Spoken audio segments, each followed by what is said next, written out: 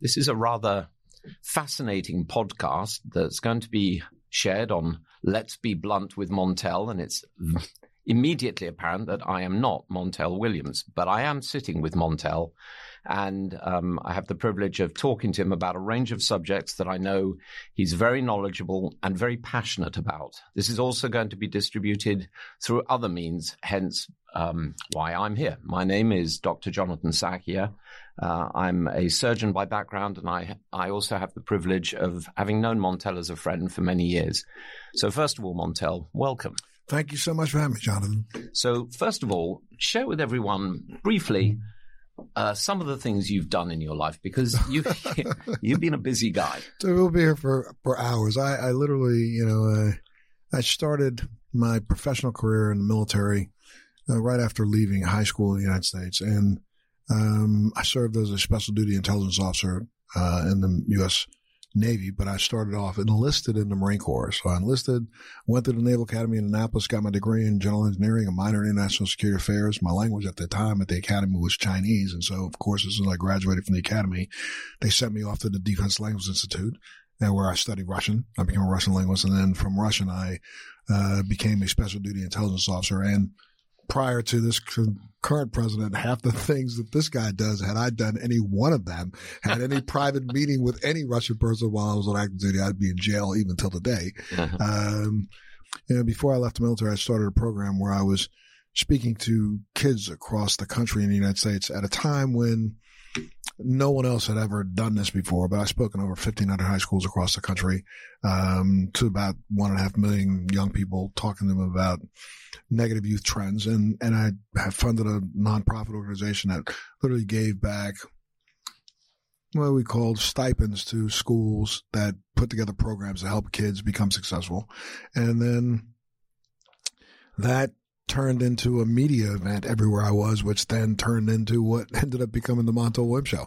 So I ended up doing that for 17 years. And during the course of the Montel Williams Show, I authored 8 books, wrote 2 dramatic series, and actually wrote and directed a feature film. And then, I kept my nonprofit. But then after that, I started a brand which is called Living Well with Montel, which focuses on, improving the lives of people from the inside out, if you will. I think that's probably the best way to describe it, because I work on a lot of different initiatives when it comes to health.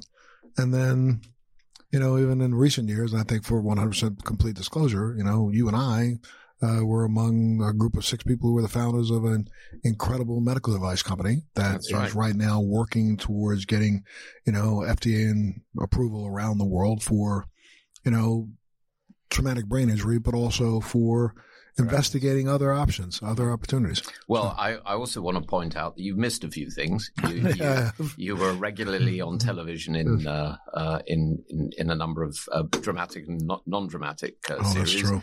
And you've been an advocate and pretty damn good singer, and many, many other things. One of the things that I remember you telling me about, because of my interest in aviation, you told me that you wanted to be a fighter pilot, and that you had an issue whilst you were in the Navy that led to a series of events. Tell us briefly what happened. Sure. I started out my military career. I started out enlisted in the Marine Corps, and I went through Parris Island boot camp, and I did very, very well in the Marine Corps as an enlisted man. I was meritoriously promoted 3 times. That garnered me an opportunity to go to the Naval Academy Prep School and then into the Naval Academy. I went to the Academy, and while there, 4 years of pretty, it's stringent education. One of the only colleges in the United States that requires every member to take between 19 and 21 hours every semester. And it is an engineering degree. Everyone graduates from the academy with a degree in engineering, and you normally get to minor in something else. And so my entire 4 years at the academy was really focused on me eventually graduating and going back in the Marine Corps as a Marine Corps pilot. And as a matter of fact, while I was at the academy, I participated in a program there, which was a civil engineering or civil aviation program where we had something called the VTNA, which is the vertical attack squadron for the Naval Academy. And I literally worked at getting my private pilot's license. I flew for 19 hours and then I was going to take my test. And right before that chance happened, I literally, and this is now fact, we have records that verify it. You know, right before you graduate from the Naval Academy, you get a series of pre-commissioning immunizations. And my class, which is the class of 1980 from the Academy, is the last group of people in the U.S. military to actually receive immunizations using a gun. And it was because the gun that they were using for us were standing in the line. Aye, sir. You know, the first 100 guys that walked through the line, about 50 of us got an overdose because the gun was set too high of the diphtheria typhoid immunization. And remember back then they used to give you, we had diphtheria, typhoid, and something else. Tetanus. Tetanus, three of them together. DTT. And I think the gun was set for the first 50 guys somewhere around 20 times higher than it should have been set.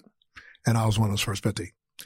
And it immediately sent me into, now the shot didn't cause MS, but what the shot did was it caused such an impact to my immune system that I probably had the gene that was already there that would have been MS. It would have developed itself probably 20 years later. But it sent me into what was be considered a bout.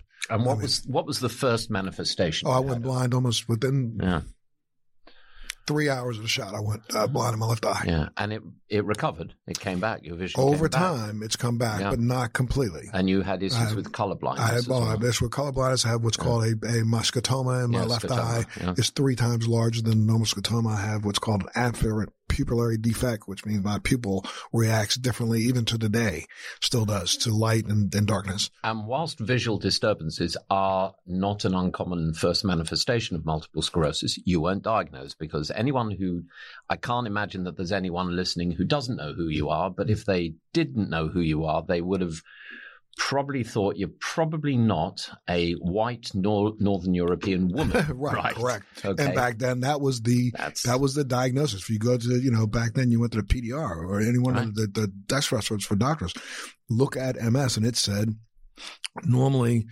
seen in women of Northern European descent. Yeah. And hardly ever. At that point in time, I think the only African American that anybody had ever diagnosed was Lola Falana and Richard Pryor. Richard Pryor's diagnosis was based more on the fact that he was a crackhead. Mm-hmm. So nobody really assumed. And I weighed, at the time this happened, I'm 6 foot tall, so I weighed 220. I had a 20 to 28, 29 inch waist. I was a boxer, a power lifter. I was really, really, really, really active.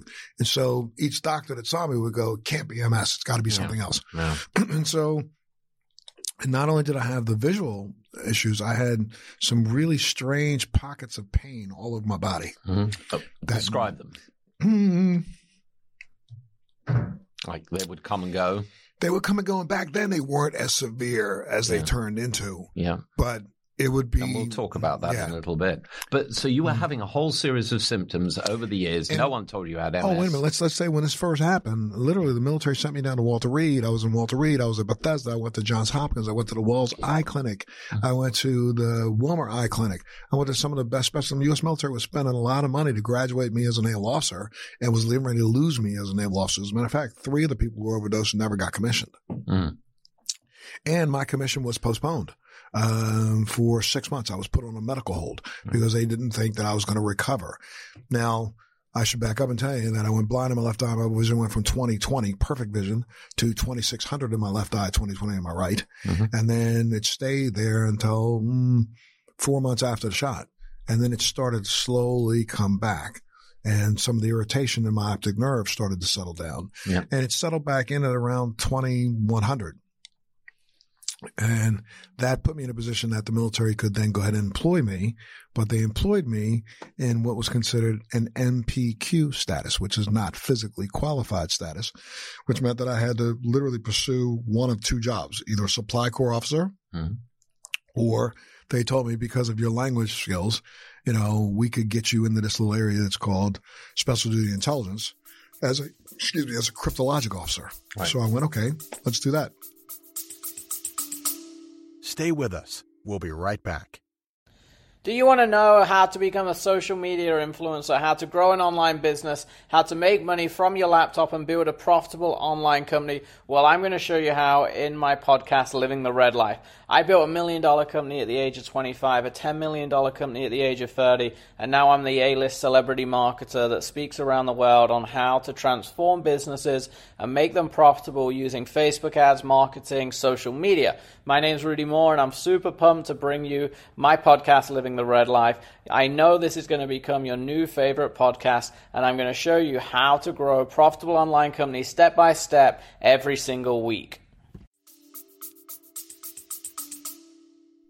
Beats the hell out of being a supply officer. Yeah, beats the hell out of being a supply officer. And so now I'm supposed to be not physically qualified, but when I got into the job as a special duty intelligence officer, I ended up spending more time at sea and in, combat areas than any of my peers did, because, the job that I had, I had well over 320 days under the water. I have about 360 days on the water on almost every platform that the U.S. military has to offer. I did 3 submarine trips that were, no shorter than 75 days. And the longest one was 90 days hatch to hatch. That's when you go in, they close the hatch. They don't open that hatch for 90 days, my friend. You're not getting me in one of those things. But you saw your way through your military career. Yes. You then went out on the speaking circuit. Saw my way through my military career, going to a doctor almost every 6 to 8 months. And not getting diagnosed. Not being diagnosed. So share with people who are listening when you were diagnosed and what led to that and what it felt like. Well, what's really crazy is I went, this shot took place in 1980. I literally stayed on active duty till 1991 and a half. And then I got out of the military. I stopped. I walked away from the military, and I started my career, in television. And it was in really 1999. I woke up one morning, and every couple of months, I would have some really anomalous, strange neurological issue, whether it be tingling in my hands, light tingling in my feet, pain in my side. And it was like a stabbing pain. I could be sitting here talking to you, and it's so like somebody took a razor blade and would slice me in my side. And I feel down there and there's nothing. Go to a doctor, and 2 days later it was gone anyway. So I didn't know how to explain it. I can't tell you what's going on, but something's weird happening here. Nobody could explain it. And then I woke up one morning, literally on an airplane. I was flying to Utah. I'll never forget it. And I woke up, I got on a plane early. I went to sleep before it even took off. And my feet went on fire. Literally, it felt like my feet were burning. Which is not an unusual manifestation of neuropathic pain. It's a burning whilst you're getting electric shocks. Yes. Yeah. Almost to the point that I remember describing it back then as if somebody took a fire poker and set it in the fire, then took it out of the fire and just jammed it up in my heel and just started digging it around.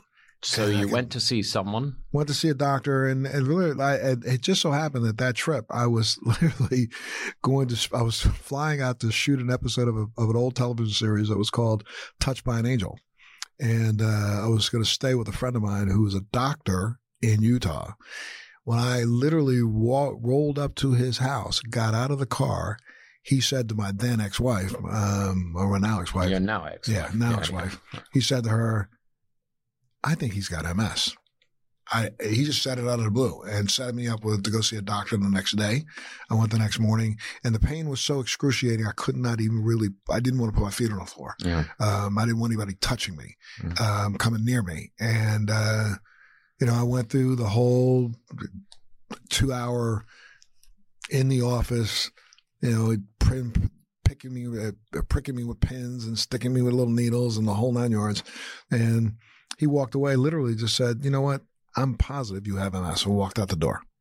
Yeah, I remember when you and I talked after you were diagnosed that the brutality, quite frankly, of the way that you were treated and the expectations that you had that your life was going to, prepare for a wheelchair, prepare for a catheter, Yeah, if you go back and look at the literature back in 1999, even then, the literature really for doctors was that this is a diagnosis for women of Northern European descent, and they had 4 or 5 categories that they said, and African American males was in the worst category. And one of the first line in that the literature this doctor gave me was that I could expect my life expectancy to be shortened by 15%. I was like, what?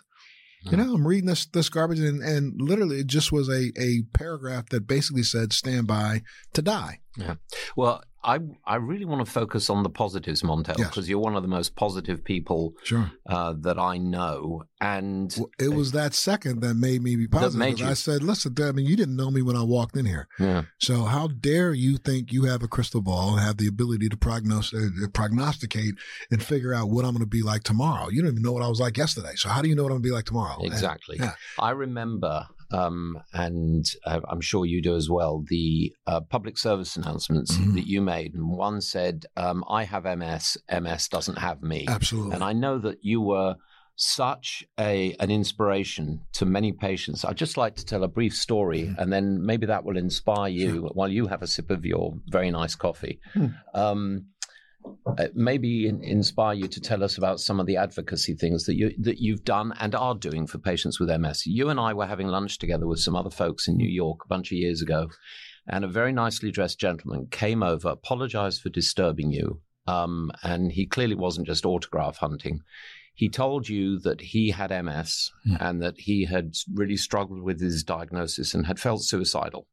And you gave him a big hug. He had given you his business card, and you wrote your cell phone number on the back and gave it back to him and said, if you ever feel bad, call me, because I know that's the kind of guy you are. But that was touching one person. Tell us about some of the things you're doing to touch hundreds of thousands, if not millions of people living with neurologic disease. Well, the very first thing I did was I realized, and this is something that's been just a piece of who I am. I don't believe you can't solve a problem without knowledge. And so the first thing I did when I was in that doctor's office and he hands me one piece of paper, I literally went berserk. The internet was just starting back then. We really hadn't had the internet that we have today. And I literally went up on the internet, went to the library. I tried to look up everything I could look up and find when it came to MS, because I figured, I'm going to have to be my own advocate here. People are telling me that I'm the only black person that they know that they diagnosed this way. And then that means that they don't know anything about black people with MS. So I better know something. So I literally got busy learning and trying my best to figure out if I could learn things that could help me mitigate some of my symptoms and figure out how to thrive with MS rather than succumb to it and just do what this guy wanted me to do, is go home and let my life waste away. And I think every interview that I did, it was pretty traumatic. I mean, I'm nationally syndicated television show host. I was on the air at that point in time for 9 years. I just won an Emmy. I'm on the cover of many magazines. I'm doing my own dramatic series on network television. And a lot of people who were following me who immediately realized I had MS, there were a lot of those people who were my viewers who were at home every day that were told that they can't do anything except for sit at home. And I wanted to make sure that I reached out to them and set an example to say, the more knowledge you have and the more I still think to today, with knowledge, you cannot be denied. Mm-hmm. And so, the more knowledge you have, one, eases the ideas that other people may set a standard for you. I never believe in living up to or down to anybody else's expectation, but my own. Yeah. And so, when you go to a doctor's office and the doctor says XYZ, and I'm not knocking you, Jonathan. I love you. You know I do. But, if doctors were God, none of us would be sick. And there's none of them that are gods. And so, I think if we really, really stop and think about it, no matter whether or not you're afflicted by this disease in a way that, it can take away your mobility. It can take away your synaptic connections to make you unable to walk, to be unable to stand, unable to sleep, unable to do so many things. But if you have the ability to move one finger, then why not figure out how to move that finger better than anything? Yeah, you got it, man. And I know that your advocacy for yourself, you can't be an advocate for other people unless you're an advocate for yourself. Absolutely. And you are. And thinking about thinking about your physical fitness, you've always been a guy into fitness, right? And again, people may not know, but it's just over a year ago that you had a cerebellar stroke. Yes, sir. And I saw you in hospital. Major one. And you were, it was not pretty. And you got better. I don't want to focus on any of the treatments. I just want to make the comment that you got better because you were determined to get better. No question. And you were utterly focused. And that's the key thing. So going back to this fitness business, how does a guy who is a military officer, a military background, your parents were no slouches. They were very, very disciplined people. Your father was a firefighter. How does a guy with a military background, a very strong moral compass, right, publicly as well as privately, who's into physical fitness, how does he suddenly get to start using marijuana? Hey, let me tell you a very interesting one. I would say from this point, because just a wild night with you at dinner, if you have a glass of wine, that's you're really letting your hair down. And I want to tell you right now, last 2 nights ago was the first night that I've had a sip of alcohol in a year and a half. Mm-hmm. I literally stopped drinking the day a doctor came to me. Let me back up. That diagnosis of MS happened in Utah. I went and got it backed up with a second diagnosis, making sure it was true. A doctor in Harvard, and I won't give his name, but he's considered one of the top doctors in the field of MS. And I addressed the fact that I had such neuropathic pain that it was literally almost unbearable. And I'm not knocking him, but what's the normal thing and what's been the normal pathway that doctors had over the course of the last 20 years? They started prescribing opioids. Well, for that first year and a half of my diagnosis, I think I went through almost every opioid on the planet and found out after a year that I have a little bit of an aversion to opioids. I'm not as susceptible to them as other people are. So what will require, and most people could take 2 of something, I was taking 5 and 6. And at a point where, I was chasing doctors to get prescription filled. And unfortunately, as a celebrity, I had an opportunity to pick up the phone and call any doctor I knew, and they'd write a script for me no matter where I was. So I was taking back then, I don't give out the names of drugs because I'm not going to put down any other drug. Those drugs all have a purpose. And if they're used correctly, they can actually help people. Absolutely. When they're used incorrectly in the way we've done so in the United States, they can become as deleterious as they have become. Yeah. But I pushed it to the point where I'm going to tell you that, do I call myself an opioid addict? I probably was back before it was vogue to say that. I know I was. If I could take 7 of one particular pill in a day and not drool in a corner, there's something wrong with me. And I was taking 7 and 8 of these things. And every time I ran out, I would literally go back to one particular doctor and say, look, I dropped these. I dropped them in the toilet. I dropped them in the sink. They got wet. Yeah. I destroyed some. And as a really good friend, he said, I'm done with you. I'm not writing anymore. I know what you're doing. I know the other doctors you're talking to because some of them called me. And they're not writing you any scripts anymore anyway. So you have to figure this out, Montel. There's no reason for you to be taking that much. So I suggest something to you. I'm not going to ever say that I told you this. I will never admit this. But I heard from a couple of patients who have MS symptoms like yours that they've gotten some relief by using this marijuana. And let me explain to you how crazy this is. This is in 1991. This doctor who knew nothing about cannabis at all, nothing, said, and I heard that there's this type of cannabis that's it's a CB something. There's some weird type of cannabis, not the same thing that everybody else uses, but it's a weird kind. What he was trying to say was that there was different cannabinoids, and one of those cannabinoids is something called CBD, and we found that CBD has an analgesic, anti-inflammatory effect, but back then they didn't know that. It wasn't as published and widely read, but he heard something about this. Now, this is back in 1991. No, sorry, 2001. 2001, right. I started looking for CBD-rich cannabinoids and cannabis. I remember Sanjay Gupta just did a special 5 years ago, which now all of a sudden people think there was like a light bulb went off. I'm talking almost 20 years ago. I was looking for cannabinoids in the CBD spectrum that I knew would help to impact my pain. And the first time I found a strain that was, and back then, again, we weren't growing cannabis. And there's so much to cannabis history that needs to be. We're going to come on to that, trust me. We really have to talk about it because, one of the issues that we had was, from about the 1960s through the middle of the 70s, America, and I'm going to blame us for a lot of the misinformation and a lot of the poor cannabis that's out there in the world today. But a lot of growers of cannabis in the United States try to breed the CBD out of the plant. Mm-hmm. They tried their best to breed a plant that was the highest in THC that they could produce, not knowing that, contrary to popular beliefs, and I'm going to say this right now, people are going to go, oh, you can't be telling the truth. THC is not the only cannabinoid responsible for euphoria. Mm-hmm.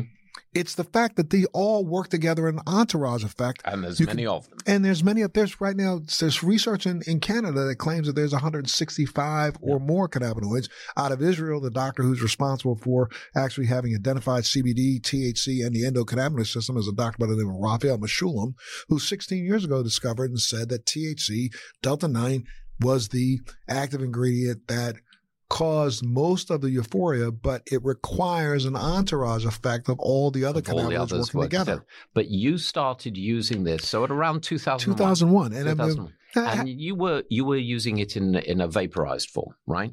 Back then, 2001, I first started actually smoking cannabis. Yeah.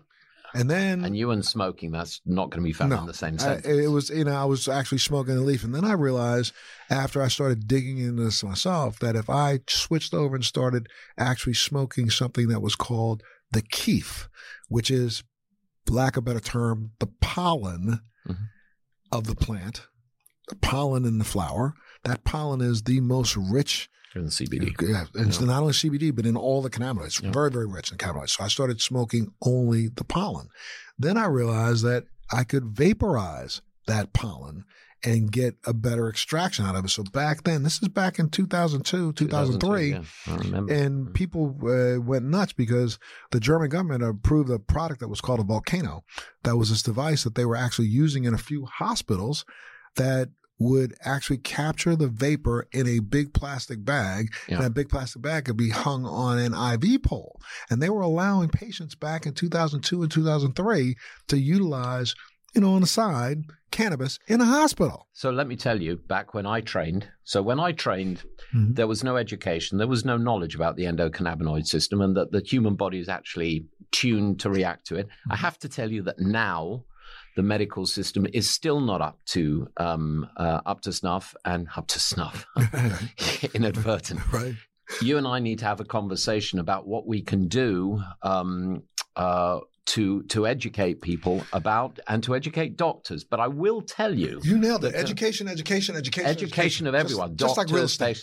Location, education. I will tell you that when we were training, one of my teachers, when I was a house officer, told us about the value of smoking marijuana for patients who were dealing with intractable pain or nausea, especially with cancer chemotherapy. And I can tell you, as a house officer, I would talk to patients about it. But, it's like, why not? These poor people are in pain or are vomiting. That sucks. That's right. And I want to come on to tell us a little bit about the history of how the cannabis plant came to be demonized in the United States, because it's a fascinating story. Well, people need to understand, cannabis is one of the oldest written about medical substances on the planet. First written about 5,000 years ago in Chinese documents, a pharmacopoeia of medical plants. And over the course of the last 5,000 years, cannabis has been acknowledged for its medical benefits. There were times in history where, let's go back to something very factual that people don't understand. The three wise men brought the baby Jesus, incense, frankincense, and myrrh. Yes. Well, look up what frankincense is. Yes. Frankincense is a cannabis plant. If the three wise men thought it was good enough to give to the baby Jesus, excuse me. Yeah, well, I'm just saying. We're not going to get into getting cannabis to kids. But think about that. Let's go back in time for a minute. Go back 2,000 years ago when, we didn't have nice porcelain bathrooms. You didn't have water that was, coming out of pipes. People were going out in the field grabbing a leaf. Life was tough, and when they discovered a substance that had so many different usages, and that people don't understand, the term cannabis comes from cannabis. Back in time, we used cannabis or hemp, and let's get this straight, the hemp plant and the cannabis plant are the same plant. One flowers, the other one doesn't. Mm-hmm. Okay. So the hemp plant is what we utilize all over the world for clothing, for ropes. And there's a link to in American history to the American Civil War. Oh, let's back up before the Civil War. The entire Revolutionary Army, George Washington, stomped around in a hemp uniform. I'm an Englishman. Let's not go there. Okay, well, yeah, come on, that's going to be uncomfortable. But let's just say this: that in the United States of America, when it was first started, you were considered a trader if you were a farmer and you did not grow hemp.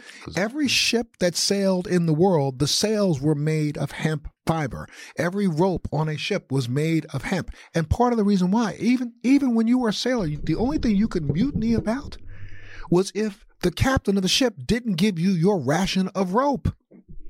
Mm-hmm. Excuse me, my boy's out at sea getting rained on every day, eating funky bad fish, hanging his butt over the end of the ship, going to the bathroom and wiping himself with his hand. Stop and think about it for a second. How do you get people to do that every single day and do it comfortably? If you had a little euphoria while you're out there hanging out, it makes things go by a little quicker. Yeah, well, we could come on to the adult uses of this, but I think that's subject for 10 more podcasts. Okay, right? Okay, let's back up. How about just the fact that people used to eat, because we know that the hemp plant and the cannabis plant is one of the highest protein-laden seeds on the planet. Most human beings ate hemp porridge every day. Didn't get a euphoria, because you don't get a euphoria from consuming marijuana unless you heat it up. Mm-hmm. THC is in a form inside the plant called THCA, which is a THC acid. That acid does not give you a euphoria. You can eat hemp plants all day long if you don't heat them. Well, let's come on to the hemp, the link between hemp as a fiber, yes, and the criminalization of the plant, because it's a great story. So jump 300 years, 200 years later, and throughout the entire plantation rule world, throughout the Wild West, people consumed and smoked marijuana on a regular basis. They did so because, again, life was tough out there. And rather than drinking alcohol all day long, people actually made that their choice. Now, roll into 1900, and I cannot remember the exact date of prohibition, the first date of prohibition when the United States made alcohol illegal. There was one of the leaders of this entire movement was a guy by the name of, it's either Harry or Henry Anslinger. Anslinger was the guy who back then in the early 1900s was appointed as, if you will, our drug czar. And he actually was a supporter of cannabis during and throughout the entire period of prohibition, because he figured if people needed an alternative, this was a safer one, more or less violent alternative. But then as soon as prohibition was lifted, he decided that and it wasn't just him that decided this, he had some very, very, very wealthy backers, one by the name of William Randolph Hearst and the other one by the name of DuPont. And DuPont looking to make sure that he could actually capture the textile industry. And William Randolph Hearst was after chopping down every big tree he could find to produce more and more wood. And let's remember that hemp is a weed. Mm-hmm. Throw it in the field. I don't have to go out and pay attention to it. It grows on itself. So you had a fiber that was being used back then for sails, rope, and even, let's tell you this, Harry Anslinger worked his tail off to make sure that cannabis became an illegal substance. But the only way he could do that was to vilify it, because so many people enjoyed it. So he had to vilify it by saying that the only reason why it's here is because those Mexicans and those darkies that we had out in the field working, that we gave cannabis to keep them in the field. Think about this. How the hell would you think, if you're a slave, that you're going to be out in the field in 100-degree weather picking something all day long without a little euphoria? They didn't care. that the slaves were using it. So they tried to point to slaves and Hispanics and even changed the name from cannabis to marijuana because they were associating it with, back then, the term Mary Jane was a term used for what was considered a derogatory term used to represent, South American prostitutes. Mm-hmm. So he came up with a very, very clever public relations strategy. Evil. Produced this movie that made sure that every villain in the movie was of dark skin. And even there are records of Henry Anslinger standing on the steps of the Capitol saying that cannabis makes white women want to have sex with black men and Hispanics, using the derogatory term for black men and Hispanics, and would make a black man step on a white man's shadow. Mm-hmm. This is out of his mouth. Yeah. And the country jumped aboard it and decided they bought it. Yeah. And then for the next 35 years, he worked to make sure that the UN banned hemp worldwide until 1961, 62. So the whole world followed suit because of a racist attitude in the United States. It had nothing to do with the fact that this was some sort of a chemical that was going to injure people or hurt people. And as a matter of fact, in the entire history of marijuana until recently, there has never been a death from marijuana consumption. Now, recently, because, again, some unscrupulous people have decided to mix some really deleterious chemicals together in the black market way, and I have been a huge proponent of making sure that the government steps in, and all governments step in, and set standards for how we produce and replicate and actually distribute the product. Which is what you're doing now. I mean, you're taking, again, huge surprise. You're taking a leadership position in advocacy. I know. I started that back in 2001, 2002. And folks should know that you are probably, or certainly, responsible for the legalization of the medical use of this plant across how many states now in the United States? It's right now 34 states and 34. The District of Columbia.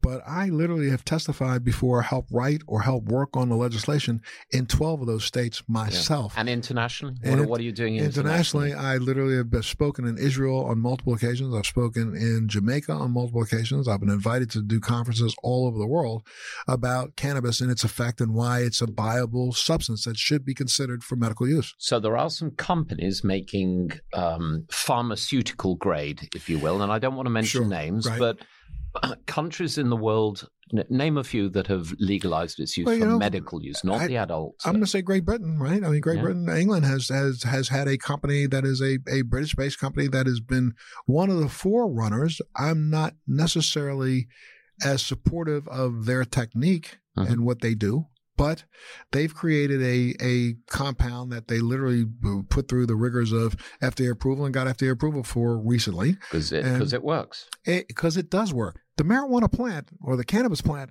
has right now anywhere between 66 and maybe well over 300 cannabinoids, phytocomponents that literally have some form of medical effect. We should be researching those to find out what they are. But, when you talk about CBD, there's THC, there's THCA, there's CBD, CBDV, there's CBG, CBN, and the numbers go on and on and on. And when you put together the doctor who discovered all this, again, is a guy by the name of Raphael Mechoulam, and he discovered this based on research that he did that was funded by the United States over the last 20 years in Israel. And for those listening who don't know this, the U.S. government gave itself the patent for CBD, which is absolutely ridiculous that they could do that and claim to own the patent. You and I have held conversations in the past about, what do they say, that a country gets the leaders it deserves, and any man who seeks political office is by definition ill-suited to hold it. As we head to wrapping this up, Montel, sure. I'd like you to think about, what do you think some of the other global health challenges that we face globally? So this is coming to people from London, in England, which is still part of the United Kingdom, and at the moment still part of Europe. Lord knows where that's going to take us. But a little earlier today, they made some decision there. Hopefully, it will be ratified. I'm not holding my breath. Good, but you travel extensively. You were just elsewhere in Europe. what do you see as some of the global health challenges that we as responsible people should be addressing? I just spoke at a conference at the UN 3 weeks ago on the rising cost of what is considered, healthcare and, sorry, I just skipped the word, lost a word in my brain, but for various illnesses that are right now, systemic all over the world, everything from osteoarthritis to, the fact that, we still have a large population, even though the United States has fought it, but a lot of smokers out here in this world right now. And our alcohol consumption is extremely high in the world. One of the biggest issues right now is trying to make chronic illness, that's sorry, the word I was looking for, but, trying to make chronic illness affordable. And one of the things that people have not noticed is that, countries like Israel made cannabis a geriatric drug. If you turn age 70, you can walk into one of 5 different hospitals down there, show them your ID card, and they will give you your first prescription of cannabis. And what have they seen happen when they do that?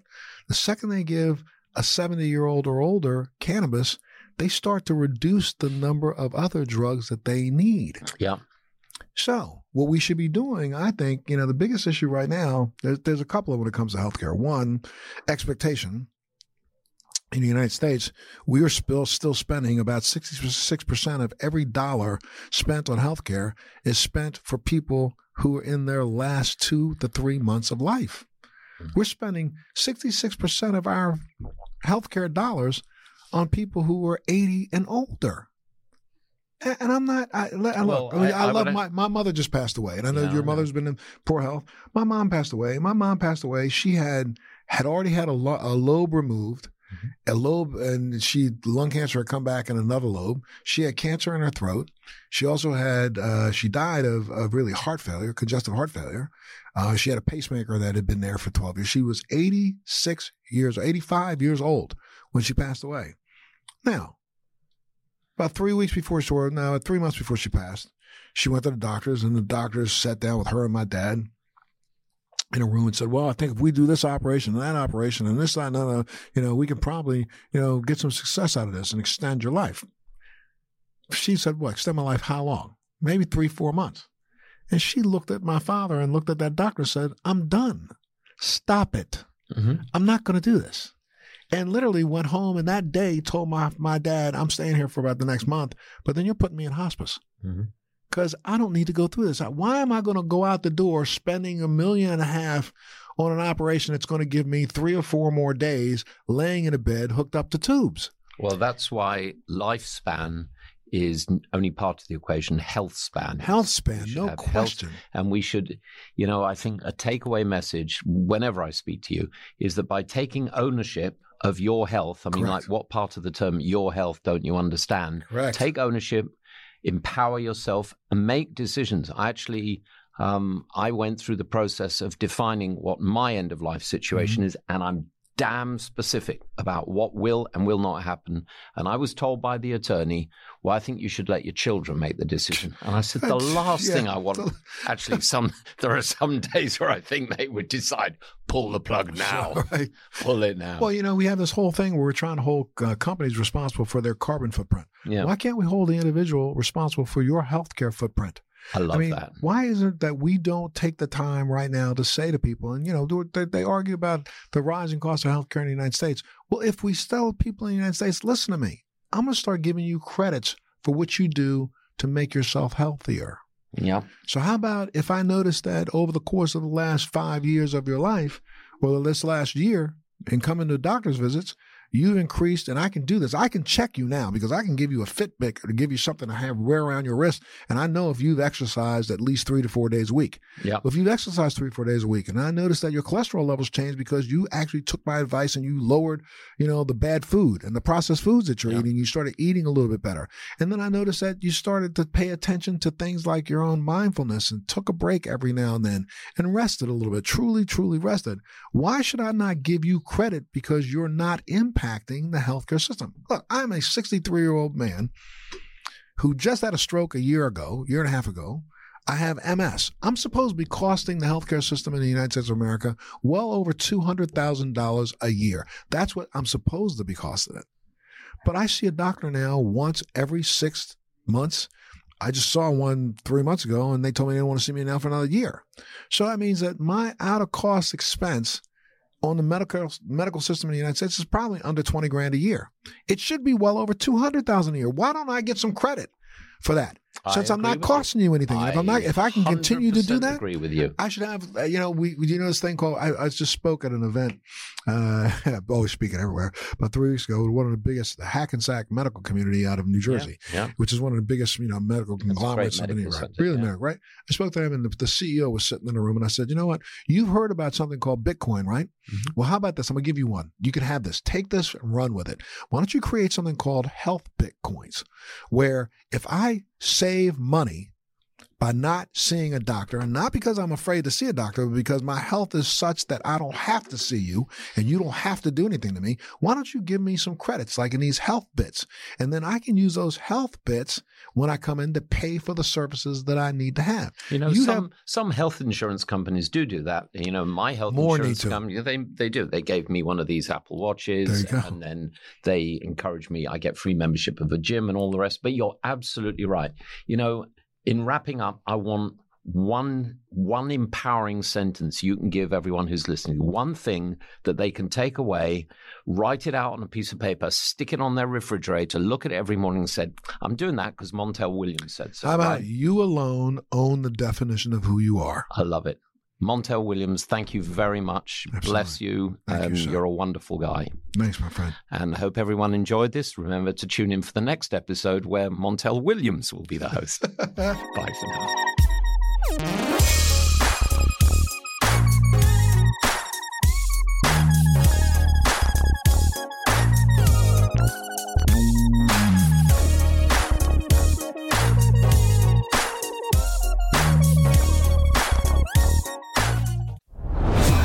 Are you dealing with best life burnout, constantly striving for more, and quite frankly, over it? Maybe you just want more joy, peace, and laughter in your life now. Well, then let's go. Welcome to your new favorite podcast, Hot Happy Mess, hosted by me, your girl, Zuri Hall. We are celebrating our magic in the middle of life's messes. Don't miss new episodes every Wednesday. Listen to the Hot Happy Mess podcast on the iHeartRadio app, on Apple Podcasts, or wherever you get your podcasts. Thanks for listening to today's show. To check out more great cannabis podcasts, go to podconnects.com. Here's a preview of one of our other shows. I'm Larry Michigan, and I'd like to invite you to join Rob Hunt and me on our weekly podcast, The Deadhead Cannabis Show. Each week, we explore the latest cannabis and jam band news and reminisce with other Deadheads and jam band lovers about the great musical acts that we've seen and heard. Check out a new episode every Monday.